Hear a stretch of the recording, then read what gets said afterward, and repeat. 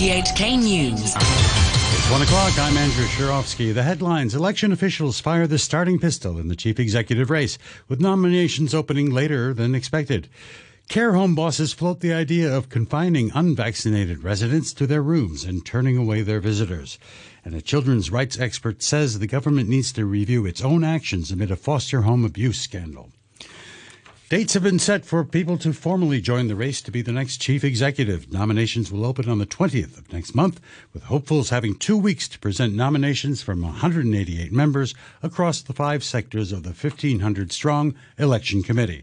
The chief electoral officer, Raymond Wang, was asked why nominations would open 5 days later than previously announced. He said the arrangements complied with the law.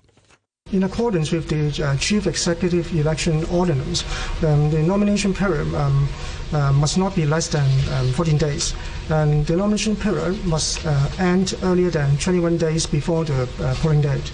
The finalized nomination period was designated, having discussed with the government, and the designation of the nomination period was in full compliance with the requirements in the Chief Executive Election Ordinance. Polling day is March the 27th. Meanwhile, the Electoral Affairs Commission's chairman, Barnabas Fung, said voters would be encouraged and advised to use the Leave Home Safe app at polling stations, but it's not mandatory. We understand that the government is expanding the use of the Leave Home Safe in various venues, such as dining places and things like that. But I must emphasize that the voting right is a fundamental constitutional right. The electoral legislation stipulated that all registered electors are entitled to vote, and there is no provision to stop a registered voter from voting. And I can give you examples that in Hong Kong, even imprisoned persons have the right to vote, and we have to set up dedicated polling stations in prisons for them to vote. The government has extended a lockdown at a public housing block in Wong Tai Sin after overnight testing found more suspected COVID-19 infections. Chung Bor House at Choi Wan 1 Estate was cordoned off at 8:30 last night.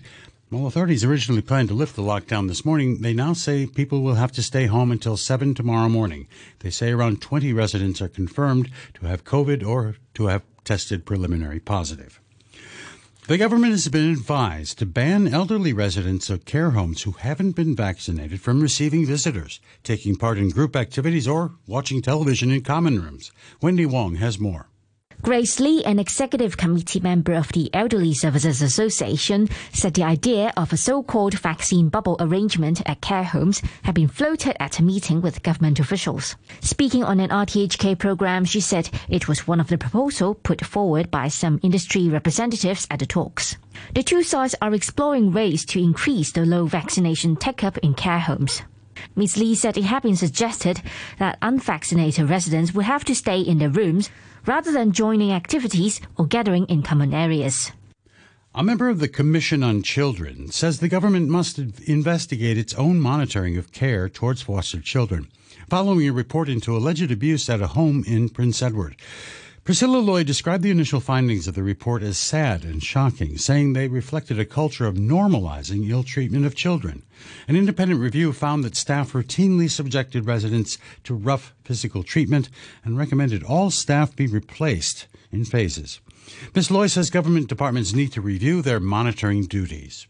One particular investigation report is missing, and that particular report is from the government, from the Labour and Welfare Bureau and the Social Welfare Department, regarding their monitoring duty and the duty of care towards these children, the very vulnerable groups. And what exactly are the monitoring measures taken through these years are important to be studied, to be reviewed, and to be evaluated.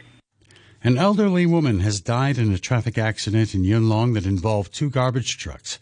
The 85-year-old was found trapped under one of the vehicles on Tin Ha Road at around 6 this morning and was certified dead at the scene. 2 drivers, aged 56 and 60, were arrested on suspicion of causing death by dangerous driving. Separately, a bus was trapped in a hole that opened up in the ground at a Cheung Kwan O bus depot early this morning. The rear of the double-decker plunged into the 5-meter deep hole, while the front was lifted above the ground. No one was injured. An environmentalist says Hong Kong cannot continue to rely on its 3 landfill sites to handle waste. William Yu, the CEO of World Green Organization, was commenting after the government said it would study building a waste incinerator in Chang Choi in Tuen Mun. Mr. Yu said it would be the second such incinerator after the one off Shek Kwu Chau, which will come in line in 2025, using older but proven moving grate technology. He said a consultation should be held once the government finishes its environmental impact assessment. Unfortunately, our waste amount per capita compared to other cities is quite high. And when you look at the experience when the waste charging scheme has been launched in other cities, a significant reduction in the waste amount, that would be good. But I think at the same time, it takes time to build the recycling habit. So we still need some modern scientific facilities to treat our waste. Overseas, the United States has issued its formal response to Russia's demands over the crisis on the Ukraine border. Among Russia's list of its concerns was a demand for NATO to rule out the possibility of Ukraine and others ever joining the alliance. The U.S. Secretary of State, Antony Blinken, said Washington had made no concessions on its core principles. The document we've delivered includes concerns of the United States and our allies and partners about Russia's actions that undermine security, a principled and pragmatic evaluation of the concerns that Russia has raised, and our own proposals for areas where we may be able to find common ground. We make clear that there are core principles that we are committed to uphold and defend, including Ukraine's sovereignty and territorial integrity, and the right of states to choose their own security arrangements and alliances. The White House press secretary, Jen Psaki, says President Joe Biden is committed to nominating a black woman to the U.S. Supreme Court. Her remarks came after U.S. media reported that liberal Justice Stephen Breyer, who's 83, is retiring. The president has stated and reiterated his commitment to nominating a black woman to the Supreme Court and certainly stands by that. He has nominated a historic number of judges who are people of color. A majority of the judges he has nominated are women. That speaks to his desire and his interest in having courts around the country that look like America. The UN Secretary General Antonio Guterres has called for the release of more than $1 billion suspended in a World Bank Afghanistan Reconstruction Trust Fund. He told the Security Council the Afghan population was hanging by a thread and daily life had become a frozen hell, with extreme hunger affecting millions. Over half of all Afghans face extreme levels of hunger. The country is facing its worst drought in 2 decades, pushing 9 million people closer to famine. More than 80% of the population relies on contaminated drinking water, and some families are selling their babies to purchase food.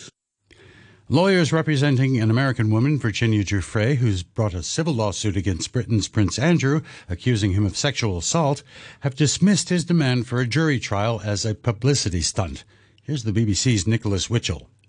Andrew's lawyers have set out his defence, a denial of the central allegation of sexual abuse made by Virginia Giuffre, and an assertion in respect of others that Andrew lacks sufficient information to either admit or deny what's been claimed.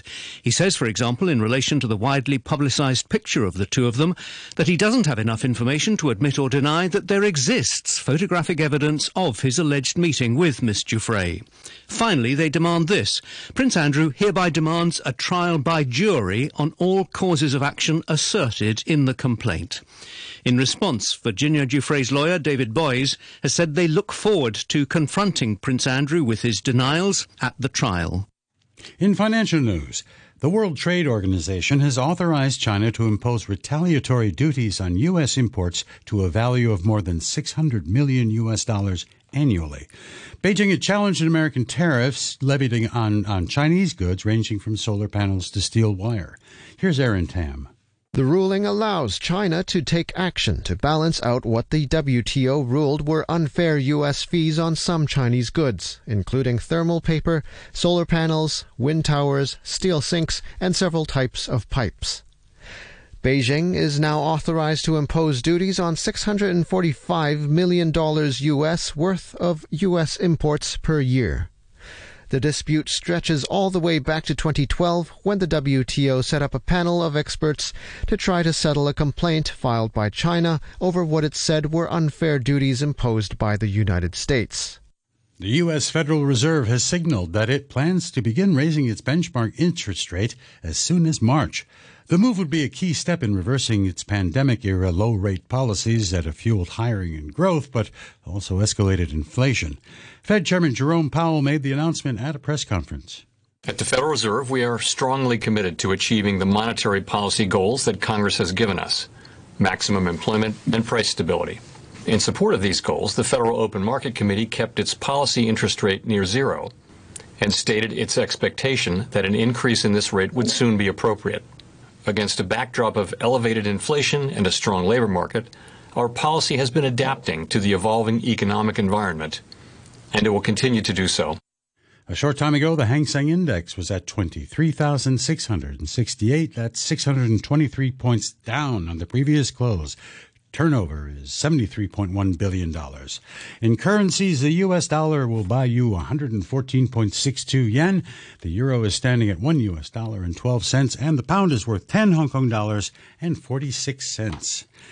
To sport now, and the Hong Kong tennis player Coleman Wong is back in action at the Australian Open after he went out in the quarterfinals of the junior boys singles yesterday. Wong and his American partner Bruno Kazuhura are taking on the French-Swiss pair for a place in the doubles final. Wong is looking to reach a second Grand Slam final after winning the boys' doubles title in last year's U.S. Open. A short time ago, they won the first set 6-4. Men's title contender Daniil Medvedev gets a day off after yesterday's 5-set quarterfinal marathon. The Russian holds a 6-2 advantage over his semifinal opponent Stefanos Tsitsipas in a head-to-head competition. 20-time Grand Slam winner Rafael Nadal plays the Italian Matteo Berrettini. Here's the preview from BBC's Gigi Salmon.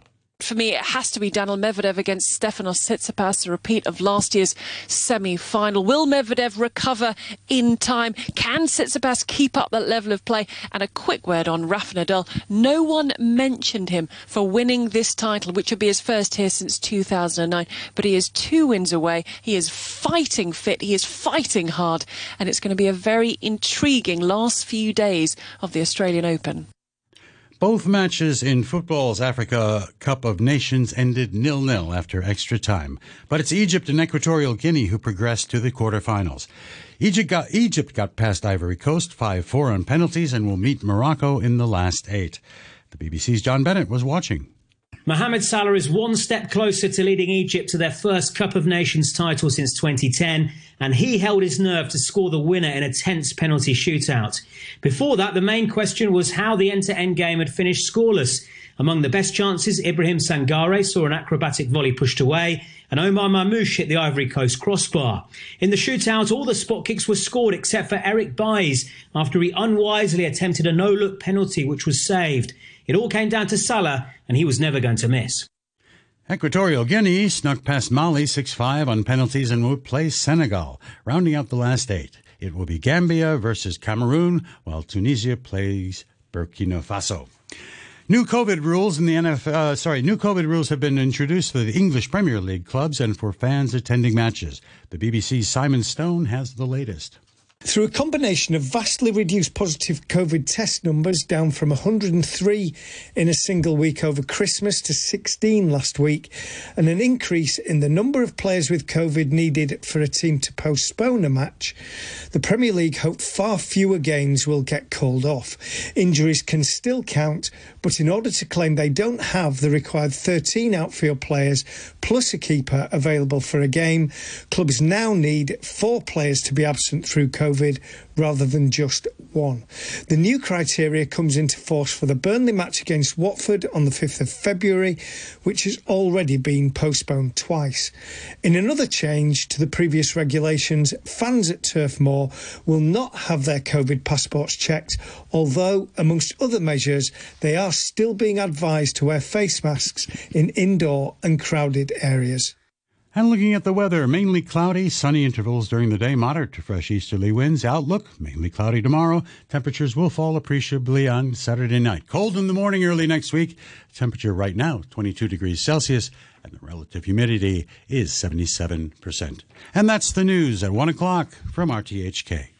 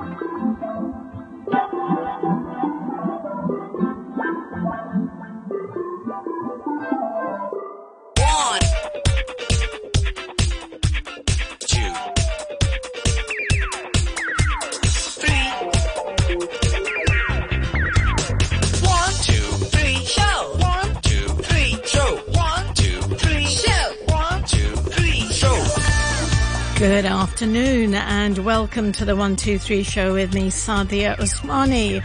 On the show today after 1:30 we go down under and get the latest news from Australia with RTHK's Karen Coe. So I'll be talking to her, I hope with all technical things working well. After 2 p.m, a very special guest. Yes, the one and only Noreen Mir. Yes, the one and only. She'll be on the phone to me, and this time the tables are reversed. She is doing Chinwag after 2 today as she's home-based, and her Chinwag topic will be the traditions of Chinese New Year.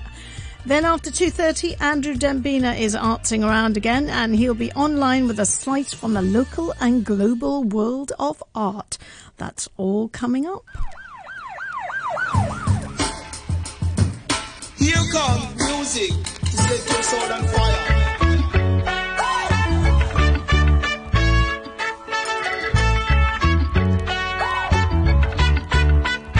Yeah, every crack in the vinyl takes me back in the time for where my Catalina idol spent my last buck on the title of my first car, my first love, where I got my first rub, where we did our first drugs.